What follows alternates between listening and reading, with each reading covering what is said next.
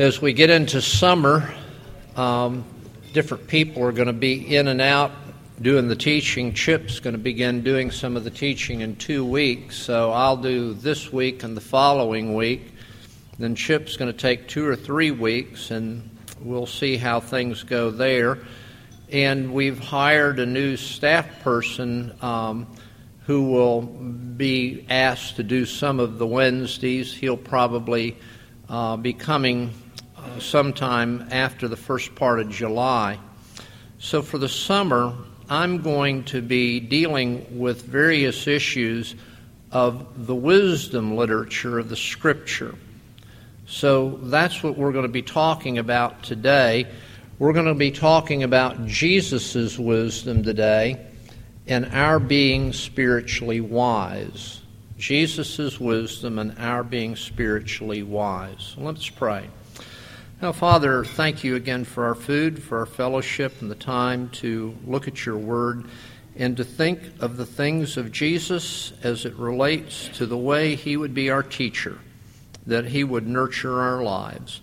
And so we pray that by your Holy Spirit you would use the word that has been inspired to be illuminated into our hearts and minds.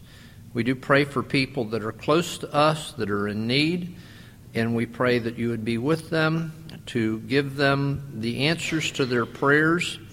And Father, where many of us have deep prayers for loved ones and friends, that you would hear our prayers and you would sustain them both physically but especially spiritually to eternal life. Now, be with this nation of ours as we go through constant turmoil and upheaval. May the people that follow the Lord Jesus Christ, that are serving our nation in places of government, in every level from high to low, may you give them great encouragement. May they be faithful, bold, and true. And we pray in Christ's name. Amen. Now, as we look at the wisdom literature in the Scripture, in the Old Testament, the spiritual life of the people of God was basically regulated by the blending of 3 perspectives.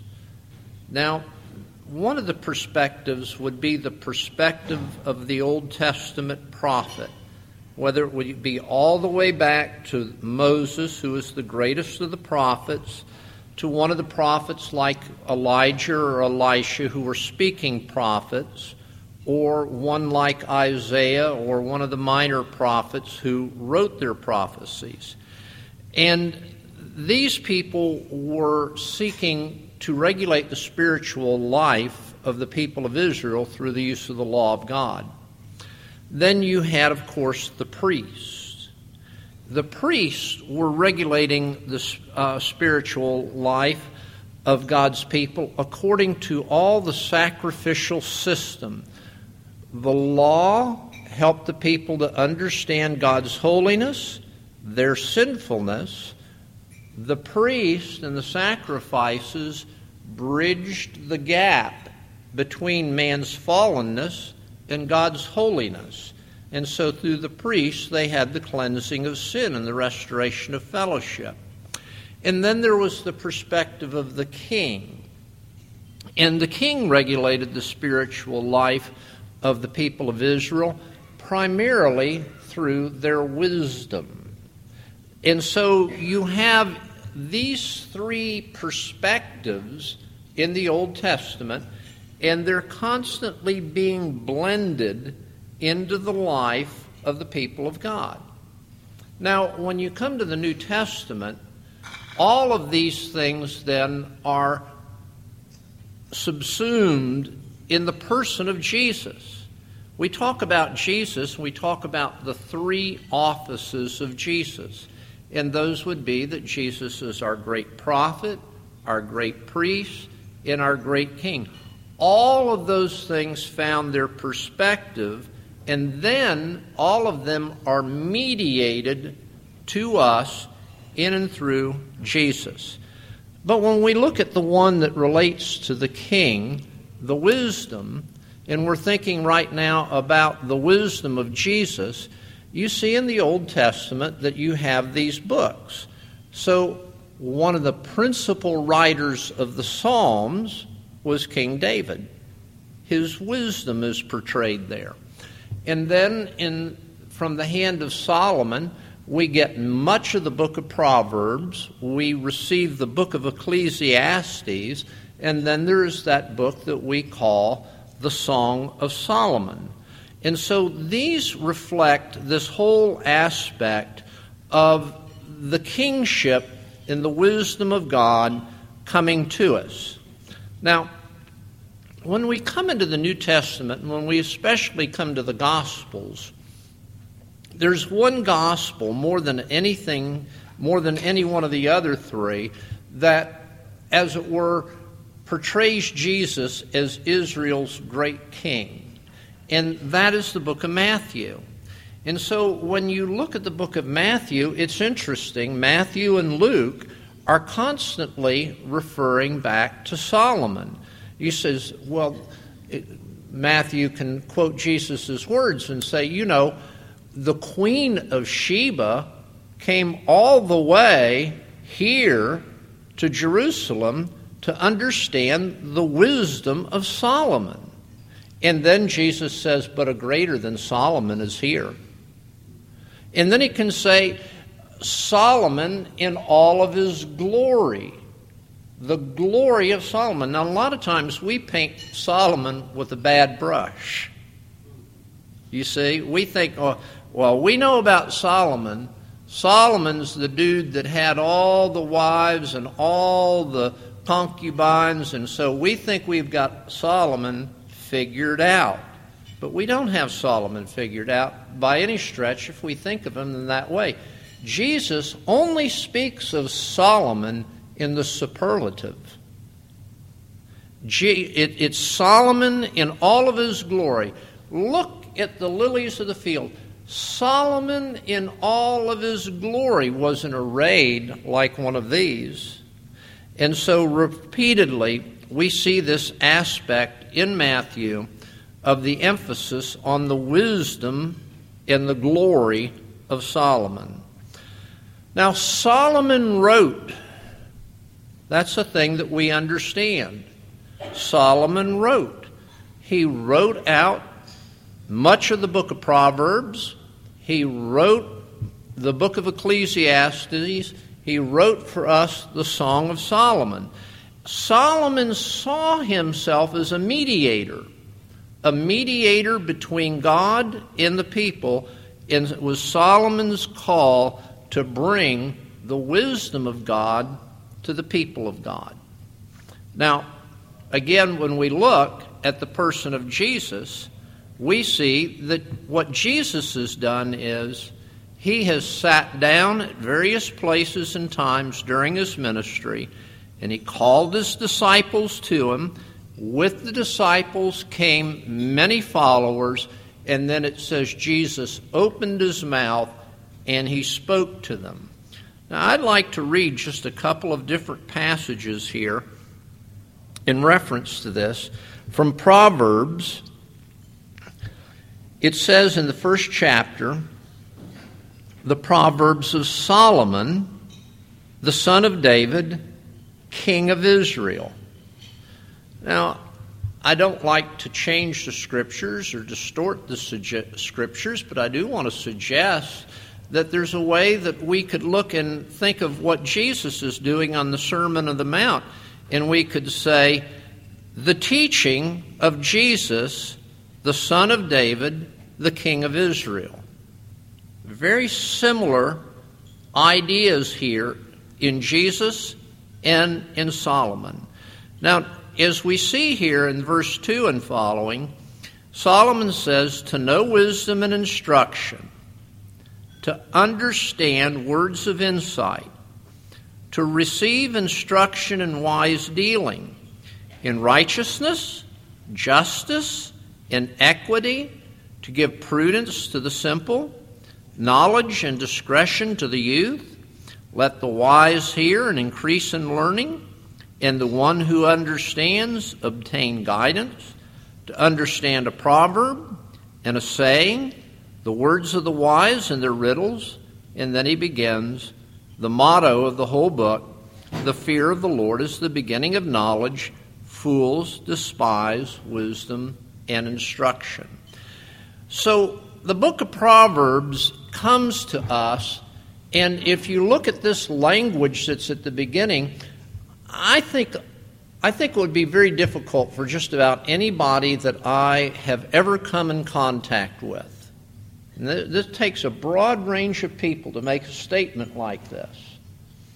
I'm sure that if I was to take some of the brightest people that I've ever met and ask them, write a comparable paragraph to verses 1 through 6 of Proverbs, I think most of the people that I have been familiar with in my lifetime would look at those first 6 verses and say, I can't do that.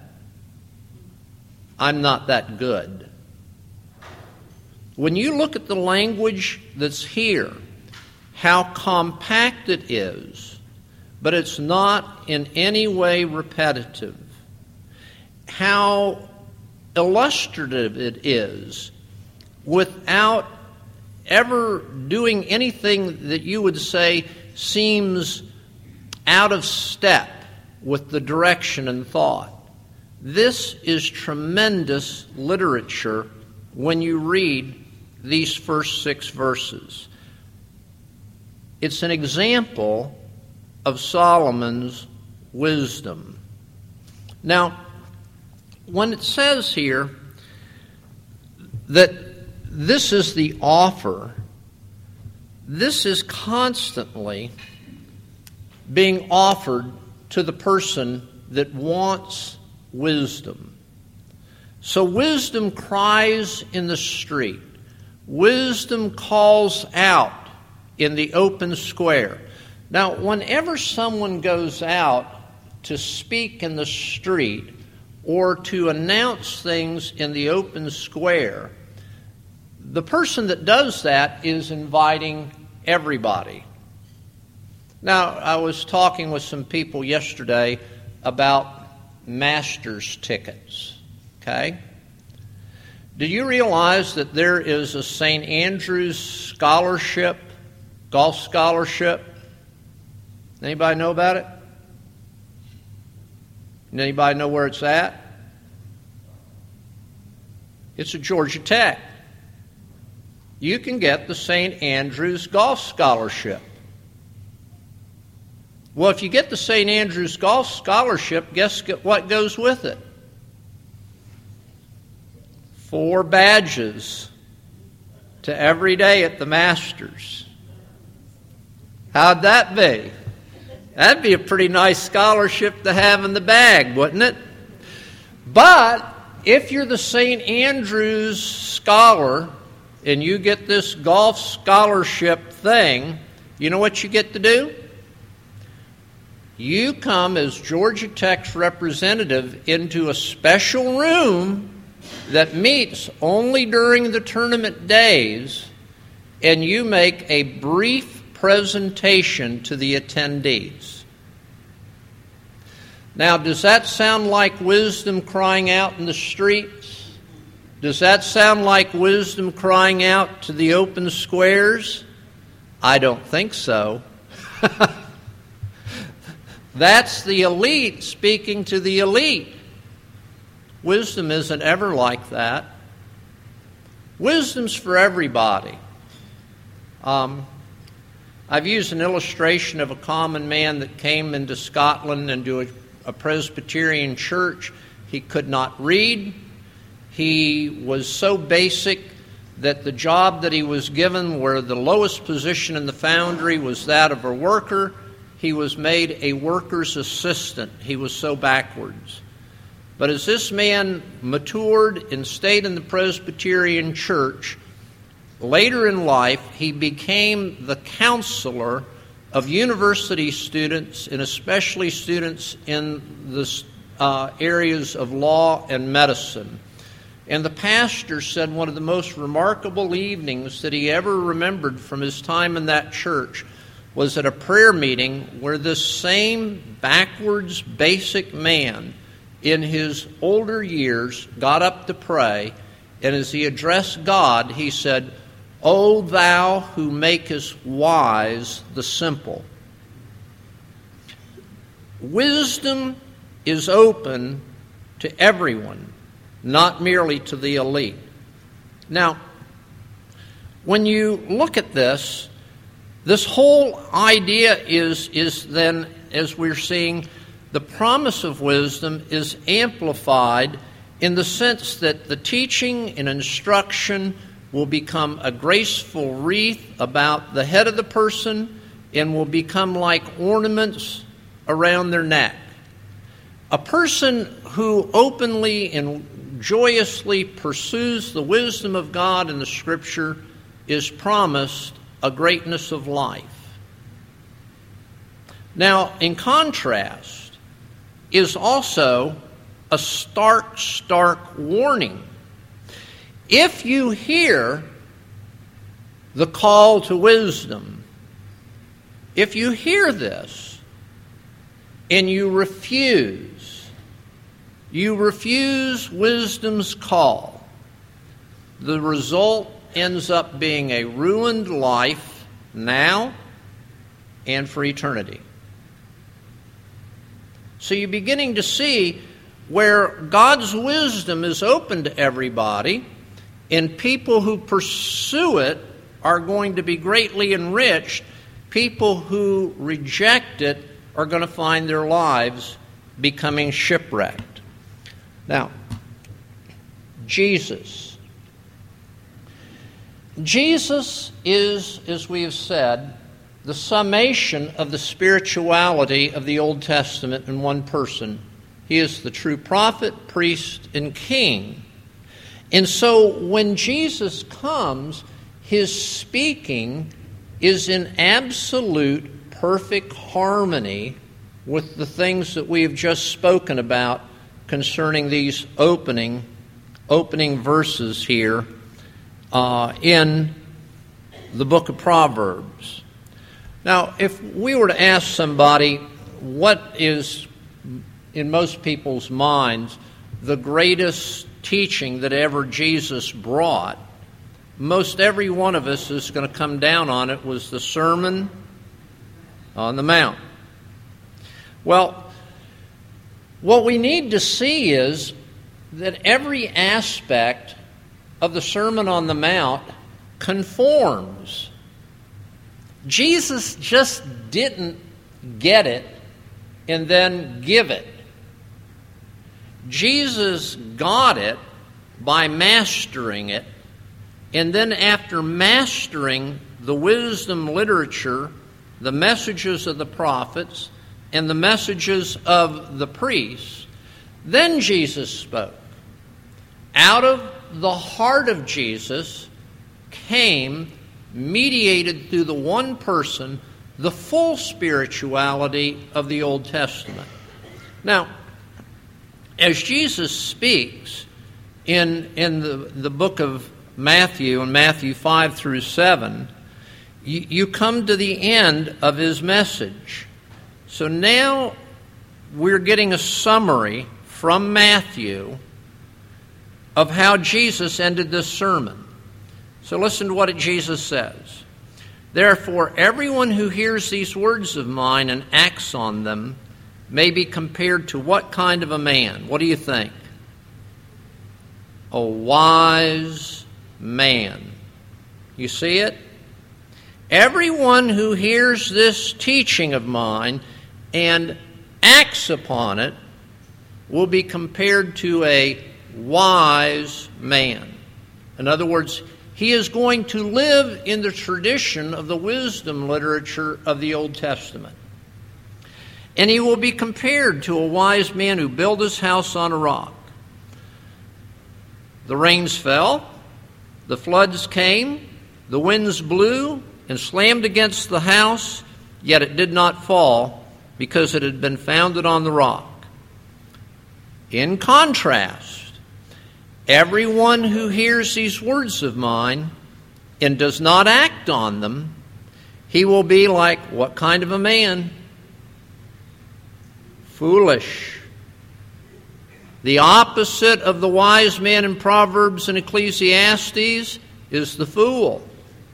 And if you don't listen and act upon Jesus' words, you are going to be a foolish man. The rain's going to fall in the same way. The floods are going to come. The wind's going to blow. It's going to slam against that house, and it will fall, and its fall will be great. Now, Jesus said in the language just 2-3 verses in front of all of this, "Not everyone who says to me, 'Lord, Lord,' will enter the kingdom of heaven, but he who does the will of my Father in heaven. Many will say to me on that day, 'Lord, Lord, did we not prophesy in your name, and in your name cast out demons, and in your name perform many miracles?' Then I will declare to them, 'I never knew you. Depart from me, you who practice lawlessness.'" So you see here, there is a way forward in life that is listed by Jesus, and it is the way of wisdom. And we need to be pursuing this. Again, Jesus' words are open to everybody. Jesus' words are not like the young man with the St. Andrews Scholarship at the Masters Golf Tournament. Now, as we think about Jesus' words here, it begins in Matthew 5. Jesus saw crowds. When it talks about the crowds that Jesus saw in Matthew 5, it takes in all of those people that he had dealt with in the previous chapter, those people who were lame, those people who were blind, those people who were diseased, those people who were broken because of all kind of malady. Jesus healed them all. And when Jesus healed them all, and they went out and told people that Jesus was able to do these things for them, what did the people do en masse? They came to him. Now, that was a wise act on their part. I mean, if we've got a disease or we've got a friend with a disease, and we knew that there was somebody that could actually totally correct it, what would we do? We would get those people to that person like right now. That's what these people did. But Jesus parried that. Jesus parlayed that. And what he did was this. He says, now you've seen everything I can do externally. Now what I'm here to do is to tell you what I can do for you internally. Where I can change your physical condition, I can equally as well change your spiritual condition. And that's what he does. So as he begins, these people come to him, they sit down, and he begins to teach them, and then you begin to see the range of people that came to Jesus. There were people who were poor in spirit. There were those kind of people that mourned. There were those kind of people that were just gentle, sweet kind of people. You know those kind of people that the world can just run over? Those kind of people. They came to Jesus. There were those who were knowing that there was something missing, and they didn't know exactly what it was, but they were hungering and thirsting for it. There were the kind of people there who had probably experienced a lot from a lot of people, and instead of hardening them, it made them merciful people. And then he lists a bunch more. Now, these people came to Jesus. Jesus received them all. Got them escaping here. What time is it? All right, I've got a couple more minutes. What are we to make of Jesus' wisdom? First, it's to every class of person. Nobody's left out. We're invited. Look at the variety of here. There are two things about all these people. You got all this variety, but what are the two things that are in common with all this variety? Because there's two things that transcend everything else in this list. The first thing is the act of coming to Jesus. That's the common core here. And the other common core is all those people who came to Jesus with all of their diversity, Jesus actually blessed. We look at our world today. Today, right now, early in the afternoon, we're in the mix between the time of which Dr. Phil has been on this morning and Oprah has been on this morning. These two people are wise and get that crowd. This afternoon, the crowd will be, a different crowd though, will be delivered over to Rush. And later in the day, it'll be turned over to Fox and to other people. What are all these people doing? Think about it. Do you remember what Oprah did when she was in town? You remember one of the things she did that was kind of got everybody a Twitter? You remember? She had somebody drive her through the community, and she just stopped. She got out of the car. She went up, rang the doorbell, knocked on the door, and what did she want to know? Are you watching Oprah? And if you were watching Oprah, what happened? She dumped good stuff in abundance upon you. She blessed you real good. All right, but why are they all watching? Because throughout our society, there are people with great needs. And these people with great needs are going to these people day in and day out with the hope, a common hope, that some word is going to drop from the lips of those people to whom they're listening and giving attention that will in some way lessen the misery and the grief of their life.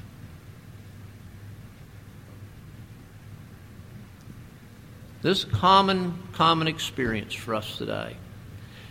What is it that we need to be doing? Well, the principal thing that we need to be doing is bringing all of our problems to Jesus. What did Jesus do, no matter what the problem that was brought to him? What did he do when they brought the problems to him? He blessed them. He blessed these people. That's what we need to see. We come to Jesus this way, two basic ways. We come to listen. Just like these people listening to Dr. Phil, etc., we come and look at his word day by day and read it. And as we read his word with the idea that we've got ears to hear, the Lord's going to speak to us, and he's going to speak to our condition. And when he speaks to our condition, he's going to speak to our heart. And he's going to give us hope, and he's going to give us his promises, and with his promises, his power, and with his power, the sense that will brace our souls of the truth, and we're going to get up and be able to move through the day, even though the problem's still there. The other thing that we're able to do is we're able to unburden. We're able to not merely speak to the air, we're not speaking to a counselor or a Dr. Phil, but we're speaking to Jesus. And he has the awesome power of a listening ear, and he actually hears. But he doesn't merely hear what we say. He hears the entirety of what it is the need. And as we bring our problems to him, we find that he takes, casting all our burdens on him, the scriptures say, because he cares for us. Now, I'm going to end with just the story of Mark. I wish you could have known Mark. Mark was dumped on me. So I ran a dormitory at college. And you know, when college is over, there's a lot of people that graduate that just don't have the ability to thrive. Mark. And there was Mark. He's graduated. He's doing something on the college campus because he really doesn't know where to go. He's gotten to where he's there. It's a safe place.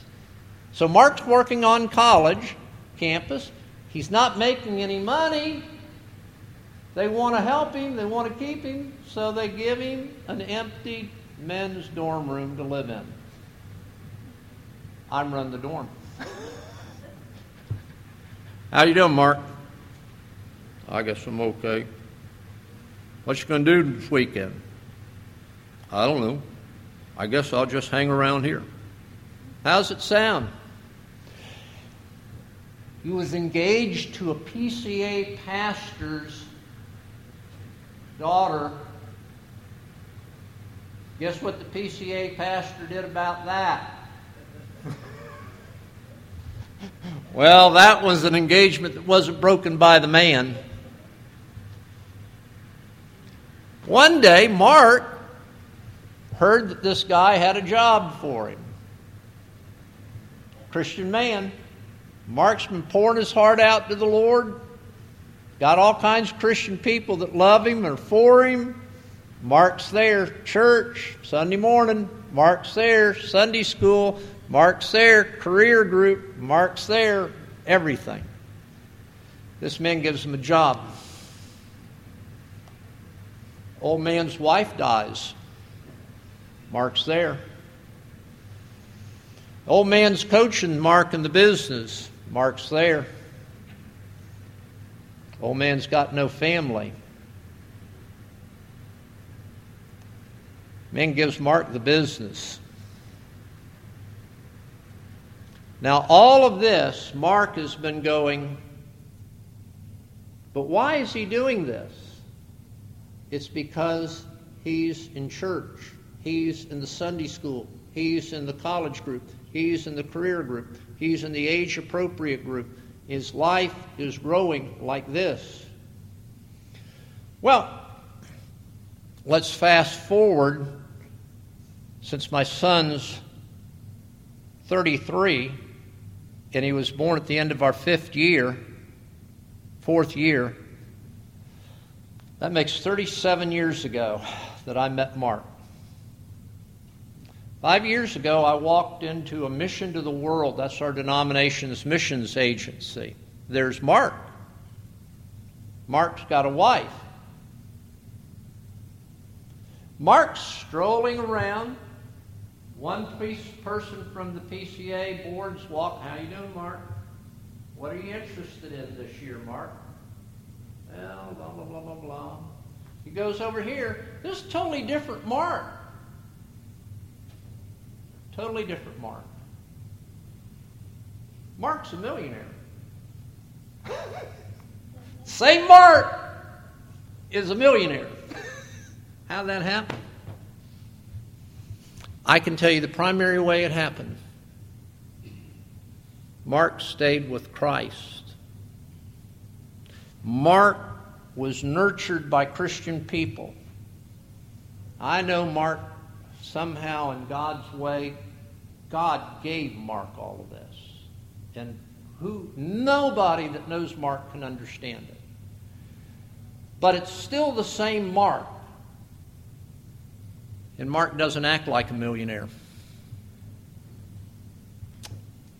And he writes big checks to world missions every year. And to people that help people. It's an amazing story. O thou who makest wise the simple. Blessed are those people who come and bring it to Jesus. Reading His Word, offering their lives to Him, and praying. God does that. He does it in 1,000 different ways, appropriate for every single person. and He makes our lives a reflection of His wisdom. Father, bless and keep us. Help us to see these things and to become increasingly more dedicated followers of Christ. And we pray this in His name. Amen.